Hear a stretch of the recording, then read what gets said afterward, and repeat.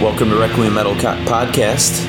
I'm Jason. And I'm Mark, and you just heard Anvil. This is 13. Yes. From Canadian Metal Volume 1. Yes, and from the album, This is 13. It's not episode 13 to confuse you, but the song itself is actually just 13. And we've been bouncing this idea around for quite a while. 6-7 months, yeah, at least. Probably. I think ever since we saw the Anvil documentary, there was a part of us that kind of wanted to, to dig into that a little bit. And then our love of Dark Throne, Throne Canadian metal, the song. Marduk EPs. Yeah. What is it, Obedience? No, the Glorification EP. Yeah. And there's this kind of mystical quality to the Canadian metal scene. And the more we started to piece parts of it together, the more we found that a lot of it was actually pretty quality, and it had a kind of an edge to it that was pretty unique for 80s kind of thrash, heavy metal kind of stuff. One with bands names like Exciter and Razor. You wouldn't really necessarily have a high expectation what those bands are going to sound like. And I think I used to get a lot of those bands kind of confused almost with like bad, like, German power metal or something. Like it blended together so much sometimes that I don't think I ever really had any impetus to kind of like want to, jump in and kind of get into it a little. So we decided to kind of look at it from a couple of different angles. And what we're going to be doing this episode is kind of like focusing, I guess, on the 80s thrash metal scene. And we'll talk about... Even though this is 13's from 2007, but... Yeah, and we'll talk about that. Sound exactly the same. Yeah. We'll kind of get into why we're starting with Anvil and that kind of thing for those of you out there, which would be probably, hopefully, not a lot of you that haven't seen the Anvil documentary yet. But... and then what we're going to do is kind of look at this as, Canadian Metal Volume 1, kind of the background and give you a sprinkling of some of the great kind of thrash bands of the 80s. And some of them are like, almost like proto-death type stuff when we get, near the end of the show. And then this will sort of build to a focus on one particular kind of classic record of Canadian metal of the thrash genre that we won't reveal. You'll have to kind of wait to sort of see what that is. And actually, it's on the tail end of the thrash genre. It is. And then what we were going to do as a second set of shows, whether it will be right afterwards or there might be a slight gap, especially with kind of the year-end show coming up around the corner and stuff for those of you that always anticipate our double bonus episode year-end show. And then we were going to kind of look not necessarily away from the thrash scene because some of those bands had associations, but kind of like at the other really, I guess, unique oddity of Canadian metal, which is their sort of tech death, really technical kind of side of things. Yeah, from Voivod, the Gorguts, the Cryptopsy, and just a lot of bizarre stuff. I mean, even like the kind of best Canadian metalcore band, The End, was sort of like a Dillinger clone, very technical, mathematical kind Rush. of stuff. Yeah, the roots are with Rush and some of that kind of stuff. Triumph. So. Yes, I've recently discovered some. I downloaded some Triumph because I heard "Lay It on the Line" on the radio, and I couldn't get it out of my head. So I had no idea they were Canadian, so kind of fits in with the whole thing. But Anvil, the reason we started with "This Is 13" is that was sort of I guess the comeback record. It's the record, if you've seen the documentary, that they're overseas recording near the end of it, borrowing money from his sister to get recorded, which. He has paid off. Yeah, good to know that he's made enough money off this. Yeah, and they record with and I know I'll butcher his last name, Chris Tsangarides, I think it is, TSA. He had a pretty illustrious producing career, didn't he? He had done like a lot of like really kind of slicked up 70s rock and early 80s stuff. He may have had some associations. I thought he had something to do with Zeppelin. Could have been. I know, like, I probably should have looked. It just escapes me at the moment. But he recorded their very first albums, which were pretty famous, I guess, in the Canadian metal scene back in the early days. Even in the American metal scene when they were touring with, Anthrax. Yeah, all these other bands. Metal on Metal and Forged in Fire. I don't know if he did Forged in Fire, but those are kind of the two first ones. You were joking that you want to memorize all the Anvil album titles in a sequence as if it was a kind of a poetic puzzle of some sort. Well, it's like Demon Warrior Records. It's three word titles. And the song "This Is 13," which is kind of like the epic, it has an epic quality to it, and you can kind of hear a lot of the kind of cool elements that Anvil has about them. Whether it's the fact that they do have some kind of thrashy leads to them, but they can also kind of go into like kind of thundering, Sabbathy doom type stuff, and This Is 13 has that like plotting kind of quality to it, that's pretty amazingly they've almost kept the level of quality consistent throughout their entire career. I mean, as far as the sound, you can't really place when the thing was recorded when you hear it. I guess the timeless quality to it.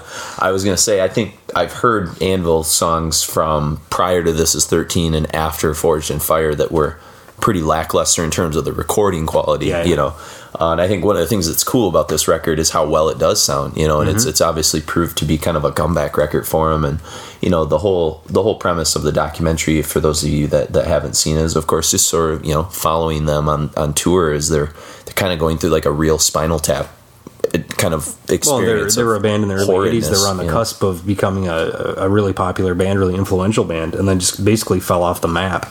Yeah, and you know, they have sort of struggled through, barely, you know, kind of making it and never really getting the credit that they, I guess, deserved, you know. And the two mainstays, I guess, of the band are Lips, the guitar player, and Rob Reiner. Rob with 2 B's, correct? Yes. Yeah, not to be confused with the director of Princess Bride and ironically, Spinal Tap. Yeah. And they, you know, from a historical standpoint, you know, as Mark was just saying, you know, they're interesting because they're definitely influenced by the new wave of British heavy metal scene, which you'll hear when we go back to their early records here in a second.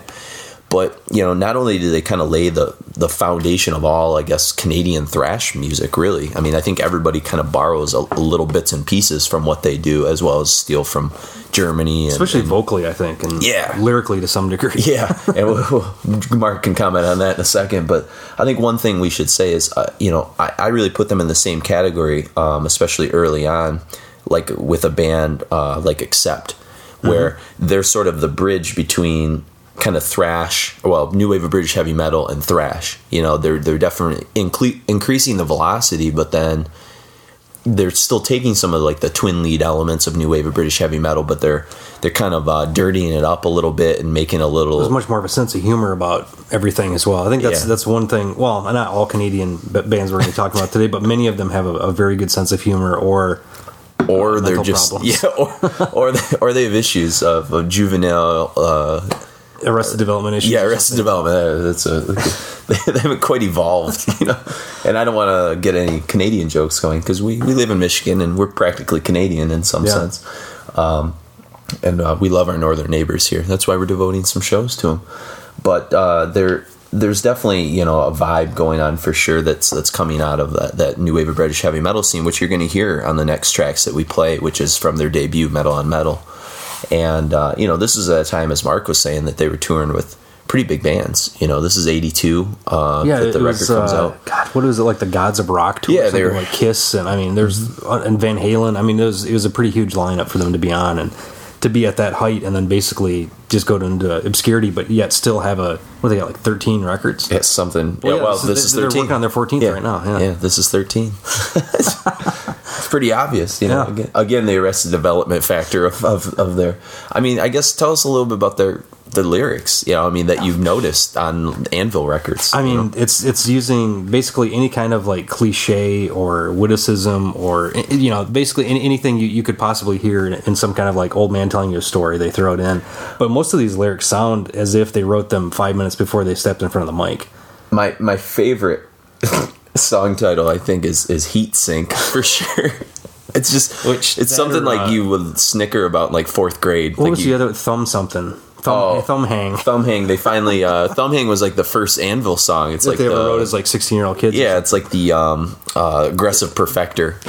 It was about the Inquisition, wasn't it? Yeah, they read something. The Grand Inquisitor used to hang them on thumbs, you know, and stuff. Which they still have that kind of like, you know, that teenage enthusiasm about like reading a history book and then, oh, that sounds cool. There's a song title. Yeah. Well, and they have their version of their own 666. So, you know.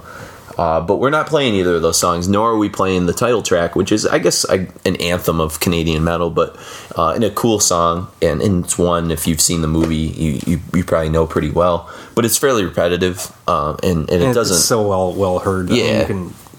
And I don't even think it's the best song on the record or anything. That's why we wanted to focus on maybe the musical, you know, the songs that I guess represent them in a thrash-based way, more the heavier side of Anvil. Well, and Rob Reiner, I think, at the time was pretty revolutionary in his approach to drumming as well. Like tons of double bass, but not just purely as kind of like a momentum thing, but really kind of worked it in with the whole overall vibe, and just the way he played was so much different than anyone else. He's pretty loose, you know, and I don't want to use the word sloppy, but I think it's sloppy loose in a controlled way. Like he's like purposefully kind of not trying to be like super tight, like technical, Lombardo style or something like that. Yeah. But he's kind of, you're right, he's hitting some like odd choices and stuff on some of the drums. Yeah, it's not necessarily jazzy, but it's more like improvisational, I think, than some of the stuff we'll hear a little later on. Going back to the last episode we did, it's almost like a primitive version of what the guy from the Last Death record does, Richard Christie, yeah. A little bit, yeah. Not in that kind of level, but the same kind of thought process of how he approaches Reiner, one of his big influences was like bands like Cactus and Wishbone Ash and more proggy kind of stuff. Yeah. So I can see how that kind of works. What's that great story in the movie? Like he said he walked by this guy's wearing Cactus Lips window, and he's like, "We're probably the only this must be the only other guy that listens to Cactus. I better get to know this guy." It's just kind of funny little stories in the documentary that make me smile when I talk about this band. How genuine these guys are. They're sort sweethearts. They're living they're definitely living the dream, and that's what's cool about the documentary. Anybody that's ever tried to make it in any kind of creative avenue can relate to the struggles that they're going through in that movie, and it's just cool to see them kind of come full circle, which is why we wanted to start the show with This Is 13. The two tunes we picked out from Anvil, from Metal on Metal, which is really, we're just going to, like I said, give you samples of some of these great bands. You can kind of go and check them out on your own and delve more into their back catalogs like we did. But we're going to start with Mothra, which is kind of the epic song on the record, along with Metal on Metal, I think.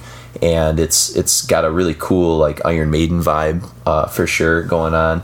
Some of the vocals especially remind me of Paul Di'Anno in terms of just the sort of raw punk kind of primitiveness of it, and then we're going to kind of move from that into a pretty sweet instrumental called March of the Crabs, which I couldn't begin to tell you what the reference might be. I'm guessing it's probably an STD reference.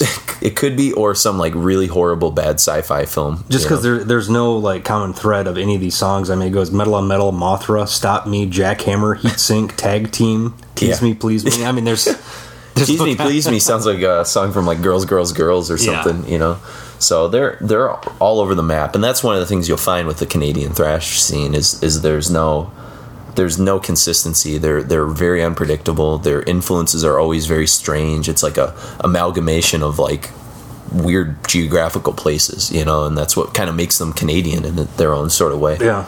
But and then we're gonna move from Anvil into a band called Exciter, and we'll just kind of introduce them a little bit, and then we'll talk more about them and Razor when we come back. But Exciter kind of burst out the year after Metal on Metal in 1983 with the debut record Heavy Metal Maniac. Heavy Metal Maniac, yeah.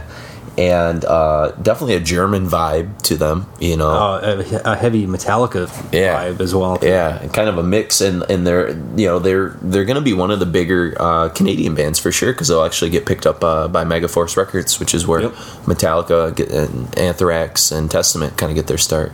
Wait. Did Anthrax? Yeah, Anthrax originally was on Megaforce before they went to Island. I think so. Yeah.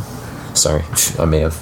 And speaking of Anthrax, I really detect kind of a belladonna vocal kind of pattern, minus the really high notes, He's almost got like the monotone part of belladonna down. It's almost amalgam of like every major thrash vocalist of the time kind of wrapped together, and I don't think it's necessarily him calling inspiration from all these other people, but it was just kind of... It was the style at the time. For sure, yeah. So, but we got a pair of tunes, one from Heavy Metal Maniac from 83, and then there'll be Rising of the Dead, which has a really cool like chant sing-along chorus, and then Destructor from Violence and Force, which was 1984.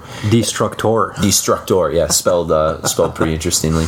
And then we'll end with a Razor tune, which we'll talk all about that when we get back. So enjoy Anvil with a pair, Mothra and March of the Crabs from their debut Metal on Metal, and then Rising of the Dead and Destructor from Exciter, followed by some Mystery Razor.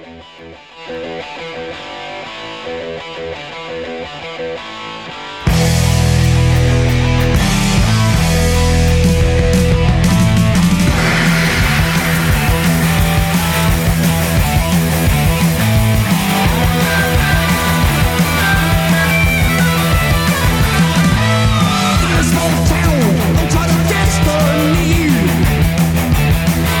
The legend lives on, let it live.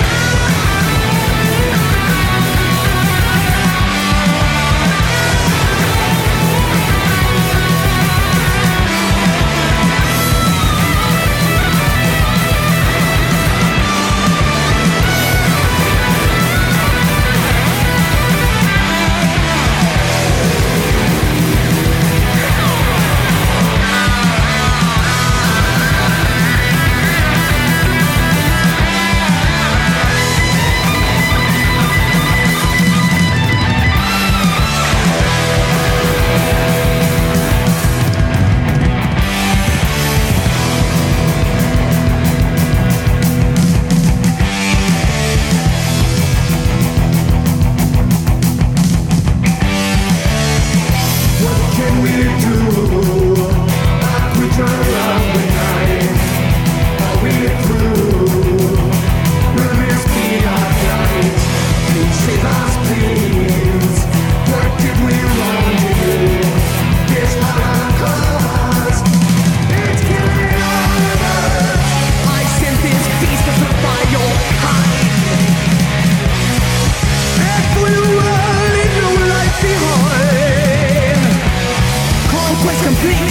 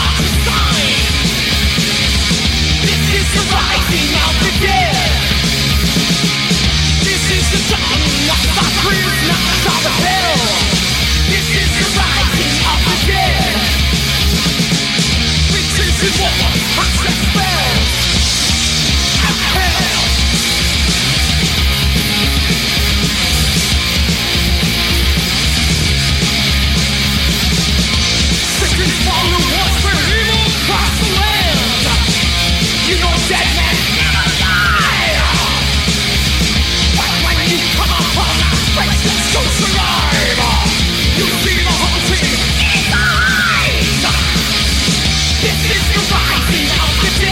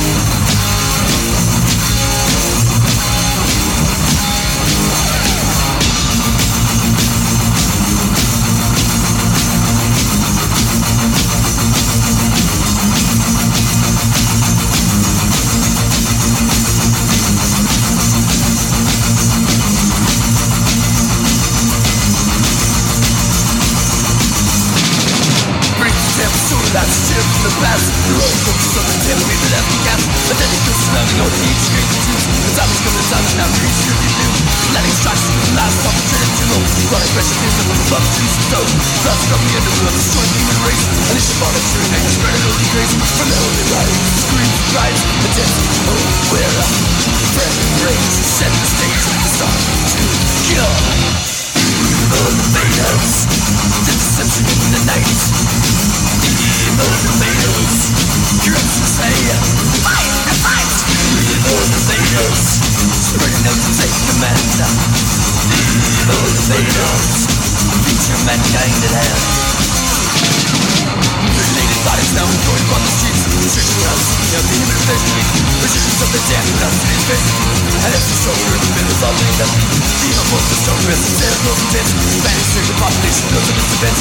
Sudden new awakening as cities fall their dread. I'm rushing in solid, tell us how we kill the dead. Remember the life, screams, cries, death. Oh, well, frantic ways to set the stage. Start to cow. Motivators, the deception in the night. Motivators, groups to say, fight and fight. Motivators, spreading out to take command. Motivators, feature mankind.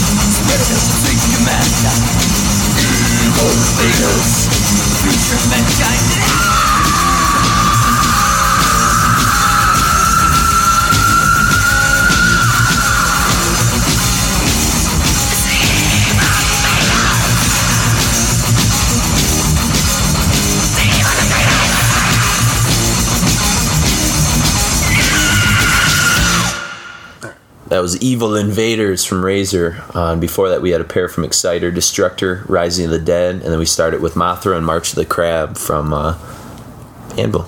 So I guess we'll jump back to Exciter for a second and then kind of talk about the last tune you heard there, Razor.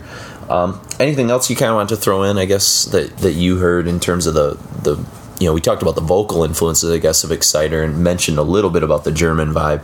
I mentioned the kind of unbridled guitar energy, I guess, similar to like Sirath Ungul, to where it's like the solos just don't end and they just kind of like blow out of nowhere, Yeah. I mean, the album title itself, Heavy Metal Maniac, is like perfect for what these guys are, Yeah. I feel like first and foremost, the weirdest part about Canadian metal stuff, and we'll talk about this with when we get to like Pile Driver and stuff like that, is you said it before, the unbridled passion that these bands have towards metal. Like, they're like Manowar, but like minus the sort of cheesiness or something, or minus the irony, and stuff. But I don't know if it has to do with like the Canadian record industry not necessarily being as I guess as like focused, and like if you're an American band on a big label, they kind of like cater you to, you've got to fit into this certain criteria for this type of band, be cohesive in your image and lyrics and, album covers and all that kind of stuff. Yeah. And I don't know if a lot of this stuff was just more seat of your pants kind of stuff, more underground, or just didn't have that kind of guiding hand, which I kind of enjoyed a lot more. Yeah, and I mean, I think it has like a punk aesthetic to it, or a hardcore aesthetic, in that it is raw and rough around the edges, and maybe not well thought out, like you said. Yeah. I mean, the lyrics on a lot of these records are one could call them dumb, but I almost look at them as like spontaneous or something, like you said. They're enthusiastic about whatever, a lot of these were done by young kids, so it's like whatever you're into at the time. You like comic books, you like horror movies, you like, STDs, whatever. Like everyone's in STDs.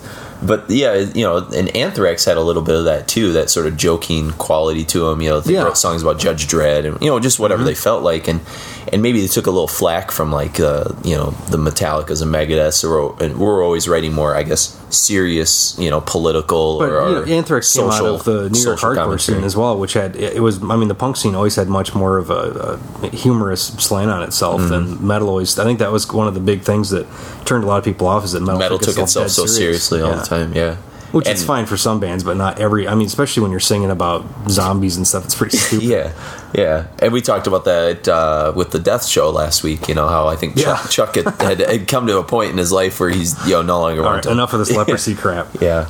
And so I don't know. I guess take this stuff with a grain of salt as we kind of run through the gamut of the Canadian thrash stuff, because it is. It's just different, in terms of their lyrical natures and stuff. And even like misspelling Destructor, it's something you would see from the German metal scene, bands like Creator and Sodom, would do stuff like this, and of course Destruction. Yeah. And I hear bits of that, it's definitely a more blackened, raw kind of sound than what you would get from the Metallicas and Megadeths of this time. I guess, they've almost got, it's like a fusion of the whole thrash energy and vibe, but then goes back to the new wave of British heavy metal. Like, look at Iron Maiden's first couple records, and there's stuff about Genghis Khan, and there's no kind of like through line for what the thing is about at all. So and because it had that sort of raw nature to it. Even the Priest records in the late 70s had more of a less slicked up quality. So they're drawing from kind of a cool influence in that. And then Razor, I guess speaking of punk production and raw, kind of nature. It's a rough sounding production. But. Yeah, and Evil Invaders, which was their debut in 85, it's definitely, I hear on that song a lot of the Proto-German thrash. The vibe I really get the most from Razor, though, I think maybe because of how raw the production is Sodom. They're the band that jumps out the most immediately to me. Because they don't have the technicality of Destruction, on some level. Or even Creator. Yeah, Creator, although we'll talk more about Creator when we talk about the evolution that the Razor kind of undergoes a little, but the solos kind of just like fly out from nowhere in a very Slayer kind of way. And Slayer obviously is like almost the house band of the American thrash influence of a lot of these Canadian bands, that were. All these bands are almost they're more on the fringes of that kind of. What do you call it? The more satanic, the over the top. When we get to Pile Driver, we're talking about over the top is that's basically what they're about. And you hear like a lot of the almost like the dive bomb kind of whammy solos that the Slayer guys would have played, and it's cool. It gives it definitely a more punk vibe, and stuff I'd never heard back in the day. Like Slayer seemed like it was this this kind of unique entity and within the U.S. thrash, and then if I would have heard, it's cool to know. Bands, it's cool to know that they had like kindred. Spirits, throughout North America and stuff. It's just, and I think one of the weird parts that we should talk about is like the access, because I don't think any of this stuff is like really readily accessible to the American market. And and this is just a theory. I can't really back this up on anything, but we were pontificating earlier. I'm guessing that since a lot of the Canadian bands are actually on foreign labels, or else they're on like Razor. The first two Razor records were on Attic, the same label that screwed over Anvil. Oh, okay. And kind of never really pushed them or anything. But I'm guessing they were all kind of through the same distribution channel. So all the Canadian stuff got over to Germany and the UK and vice versa. But I don't think a lot of it migrated down to the States because there wasn't. Especially when it was that underground, there wasn't really those kind of deals to where we're going to import records. It was like the guys from Megaforce would license stuff. It was very kind of like limited. Or Metal Blade. Well, I think too that the thrash market wasn't in this period of time. We're talking between like 82 and like 86, it didn't 87. Break it didn't really break till 86, really. When Masters came out and Rain and Blood and some of that stuff, and so there wouldn't have been a market for it. It was probably hard enough to get a hold of. Well, not hard, but it was probably like mystical enough to get a hold of like Bonded by Blood and you know, those kind of records, just being an American thrash fan, let alone looking outside of America to find some of this kind of stuff. And I don't know if it was because, you know, maybe the German thrash metal scene had its act together a little bit better, so that at least Americans could have been exposed a little bit more to the German thrash, because that stuff made it through, but I don't know what the penetration in the market was at all, you know. But I feel like it was maybe a little bit more than some of the Canadian stuff in a weird way, even though Canada's right there. You know? The only one I'd ever heard of was Exciter, and I thought they were like a cock rock band. Yeah, I never put two and two together, and they're completely not that at all. Yeah, so and so it's kind of weird. And so then the secondary theory that we were sort of, you know, bouncing around is, you know, if these were on import labels, maybe the Europeans who were consuming metal had just as much of a shot at getting a hold of some of this stuff as they did some of the American stuff. And so the influence of the Canadian metal scene was felt a little bit more in some of the, especially the northern European countries, you know, Scandinavia specifically, you know, because it seems as if there's a lot of Norwegian and Swedish bands that have sort of thrown ode to this kind of Canadian metal scene, probably because it is a little rougher around the edges. And so the death metal and black metal bands, you know, probably bands like Infernal Majesty and Sacrifice and Slaughter. Yeah, you know, they felt like kind of kindred spirit, you know, with all that, and it was pushing the bar of extremity too, for, you know, visually and musically and whatever else, thematically. Yeah, and I mean, you know, Pile Driver will be covered by Marduk, you know, or Marduk exclusively, and then you know, I mean, Dark Throne has written about. I mean, Fenriz kind of talks about some of this underground thrash stuff that he likes, and I'm sure this is right on his radar. You know, I mean, he wrote a song called Canadian Metal, is kind of an ode, but yeah, for sure, you know, you pick up some of that stuff, especially that underground vibe from Razor. So, and Evil Invaders is a song that we were kind of familiar with too, and it never, I knew it was a cover when I reviewed the record years ago, and I don't think I really put two and two together where Razor was from or anything about that when I reviewed Hypocrisy's The Final Chapter, which has Evil Invaders as a cover song on there. And I knew it wasn't a Hypocrisy song. Like the first time I heard it, I was like, this is just too weird. That riff sounds very much Hypocrisy-like. It could be Attack Green riff, you know. But there was just something really almost too simple about the song, you know, the lyrics and different things like that. Even though, like, even he was obsessed with Alien. Yeah, it stuff, totally works. You know, fits into his canon. Yeah, but later on the record is a tune called Cutthroat, which is where we're going to kind of turn to next. And the opening riff, you know, we were kind of bouncing around, you know, what it sort of sounded like, and I kind of mentioned to Mark that it really reminded me of, you know, Fight Fire with Fire, Metallica mixed with like a Creator riff, and then you something off like Flag of Hate, or like the really kind of like primitive, right as they're kind of like in their kind of right before Terrible Certainty and stuff starts when they out. really start to kind of explode. Yeah, but and then there's a really cool sick scream at the end that's pretty awesome, you know, and really kind of shows you where the band was going to go. Yeah, we would have liked to have shown you a little bit more Razor, just like we would have liked to have shown you a lot more any of these bands, and they do merit, you know, kind of digging into some of their other albums. And most of the stuff has either been reissued or, you know, available on more, you know, nefarious means, but you can definitely find the stuff. For sure. And then we're going to turn to a band I'll let Mark talk a little bit about, because this is a Pile Driver. Unfortunately, I just picked up Pile Driver's Metal Inquisition record on vinyl, but it's the 1985 HMV version that they actually omitted Sodomize the Dead and Sex with Satan. They did. They changed the titles on the back. And Alien Rape was Alien Raid instead. But basically, censorship, it was, man. It's a Pile Driver was basically two guys started. I think they've only really have two records out. Gord Pile Driver Kirchen is kind of the guy behind the whole thing. He's the vocalist, and then Leslie Howe did all the instrumentation. And this is one of the first metal records that I really know of that used exclusively programmed drums. Oh yeah, the drum machine. As far as everything about the band is retardedly over the top. I mean, the cover is like a guy in a bondage outfit, or it's a mix of pile driving a guitar into a guy. Yeah.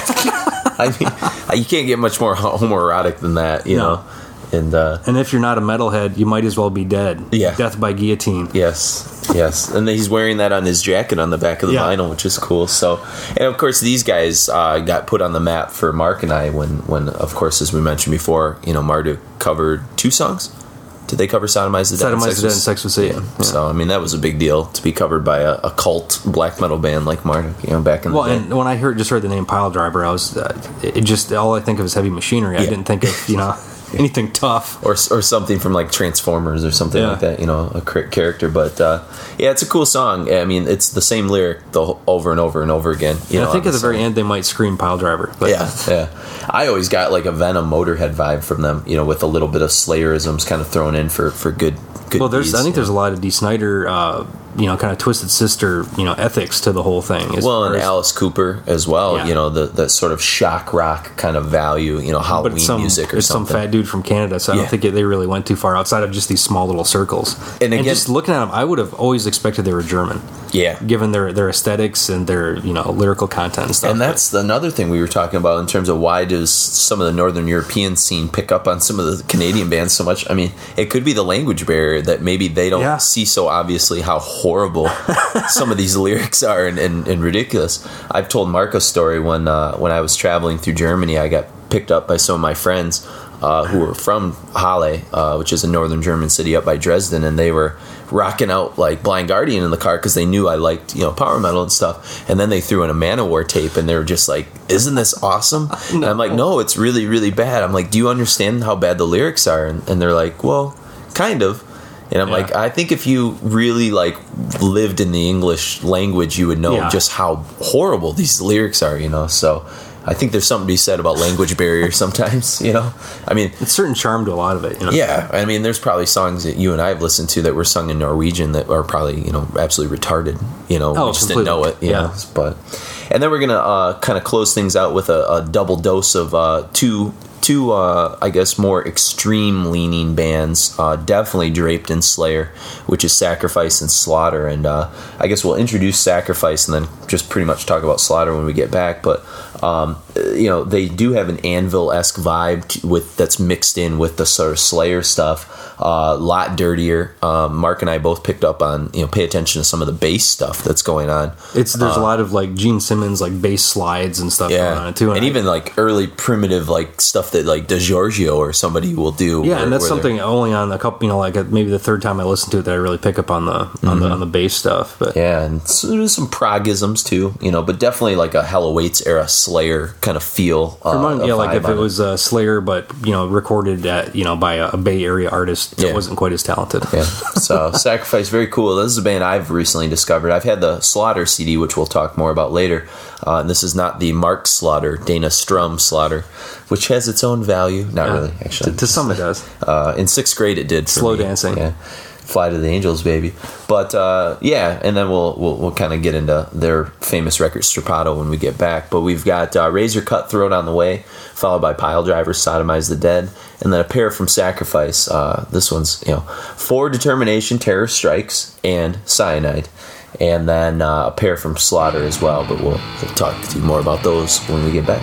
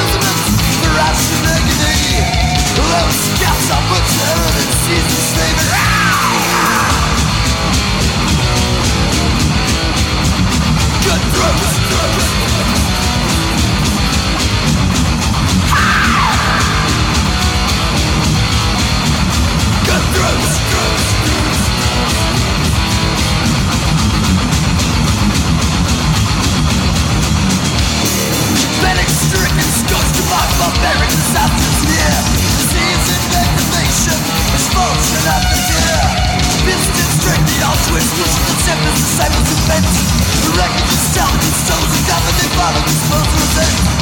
Can't stop imprisonment, the ration agony.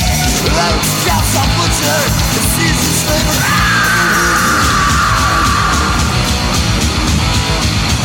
Get through.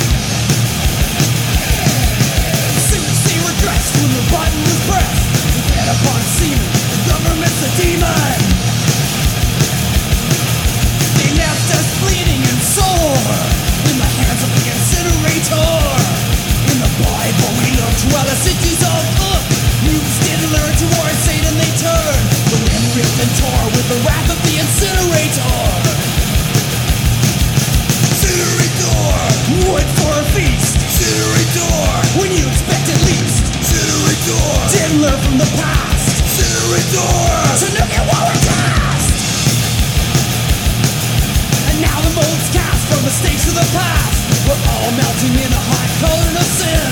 Through this blood and gore comes incinerator. Incinerator, right for a feast. Incinerator, what do you expect at least? Incinerator, didn't learn from the past. Incinerator, to nuclear holocaust.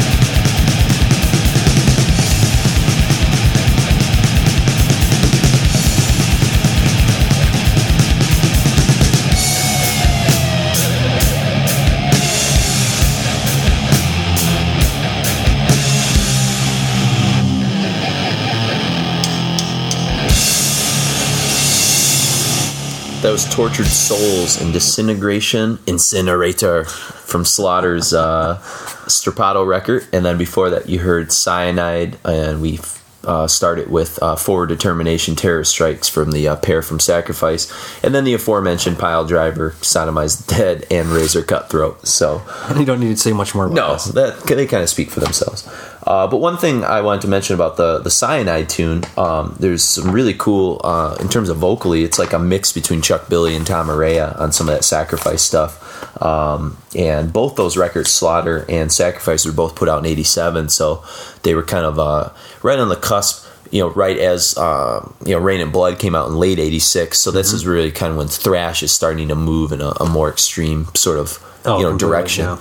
And I mean, the German scene was already there. I mean, the German scene was almost already proto death metal kind of stuff. But for sure, Sacrifice are hinting towards it, and Slaughter are almost like right there. I mean, they're almost kind of death metal-y thrash. Yeah, even more so. I mean, because you had Possessed doing their thing, but then these guys almost have it's like the weird meshing of hardcore punk of.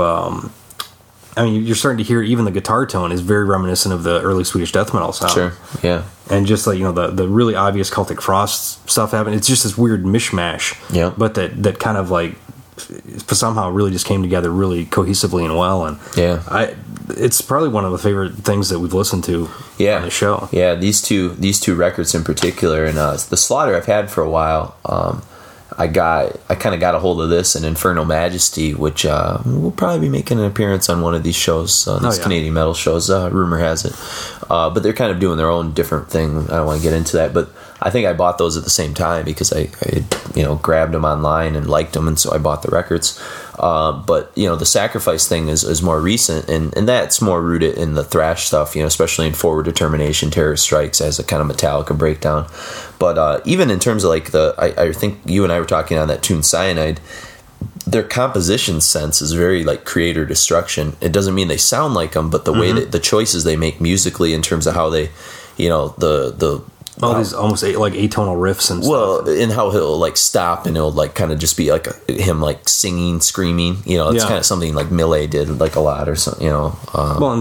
There's a lot of. I can hear where a band like Autopsy would have pulled stuff out, or even a band like Slaughter might have got something out of Siege, or that type of hardcore, especially vocal delivery. Yeah, and that's one of the things when we moved to Slaughter Strapato, I mean, you mentioned Siege, and I mentioned that opening riff on, I think it was on Tortured Souls, really reminded me of Repulsion, like a Oh, yeah. It's like Venom and Celtic Frost mixed with like a really crusty Repulsion kind of thing, which is cool. I mean, Repulsion was coming out that same time. Well, we didn't mention the Chuck Schuldiner the Chuck connection. Death. I think that was the other thing that made me want to grab a hold of Slaughter. A couple of years ago was I knew this connection that he had joined. Well, the even band. It's like what is it? Track 2, Fuck of Death. Yeah, FOD. Yeah, which is what is it? Is basically just referring to the short time that Chuck was in the band. Oh, is that what it was about? Oh, that's cool. Well, that's what Metal Archive said. Did they say? That's cool. Yeah, but.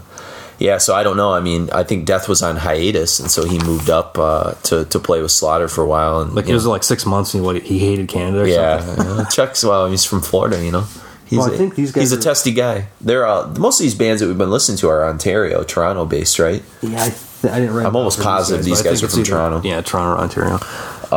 And so that kind of adds like a different element that you got this death metal guy coming up to play in your band. I'm sure that kind of Slaughter was basically death metal as far as I'm concerned. Yeah. I mean, it's all Celtic Frost and Venom riffs, sort of sprinkled in with, like you said, the hardcore stuff. Especially the drumming has very much a punk hardcore kind of grind crust beat to it. And even like. But again, there's still that sheen of Canadian cheese, like in the Incinerator. Incinerator!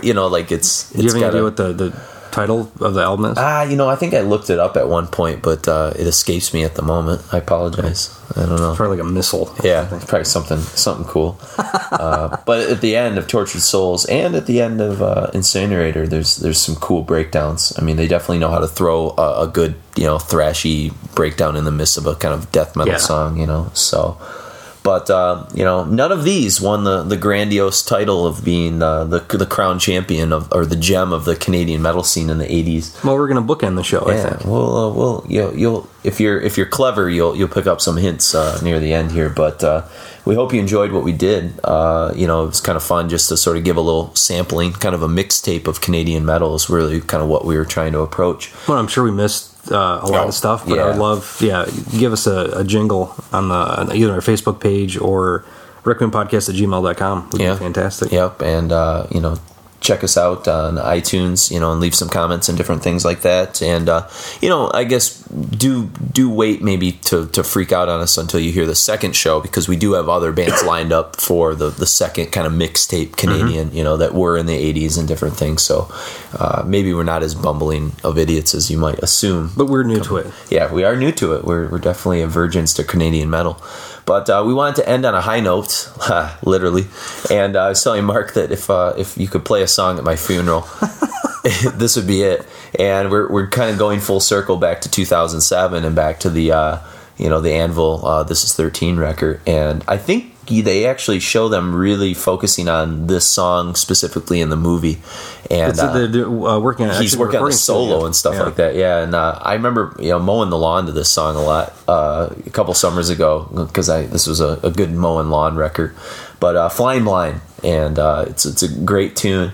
I love the solo. It has a Ace Frehley kind of vibe, where he's really just sort of it's like a 4 notes solo, but it's perfect. It's cool, and it's definitely epic. Don't pay too much attention to the lyrics because they're pretty awful. But that's kind of when you're flying and you just can't see. You can't see what is happening to me or something. Flying blind.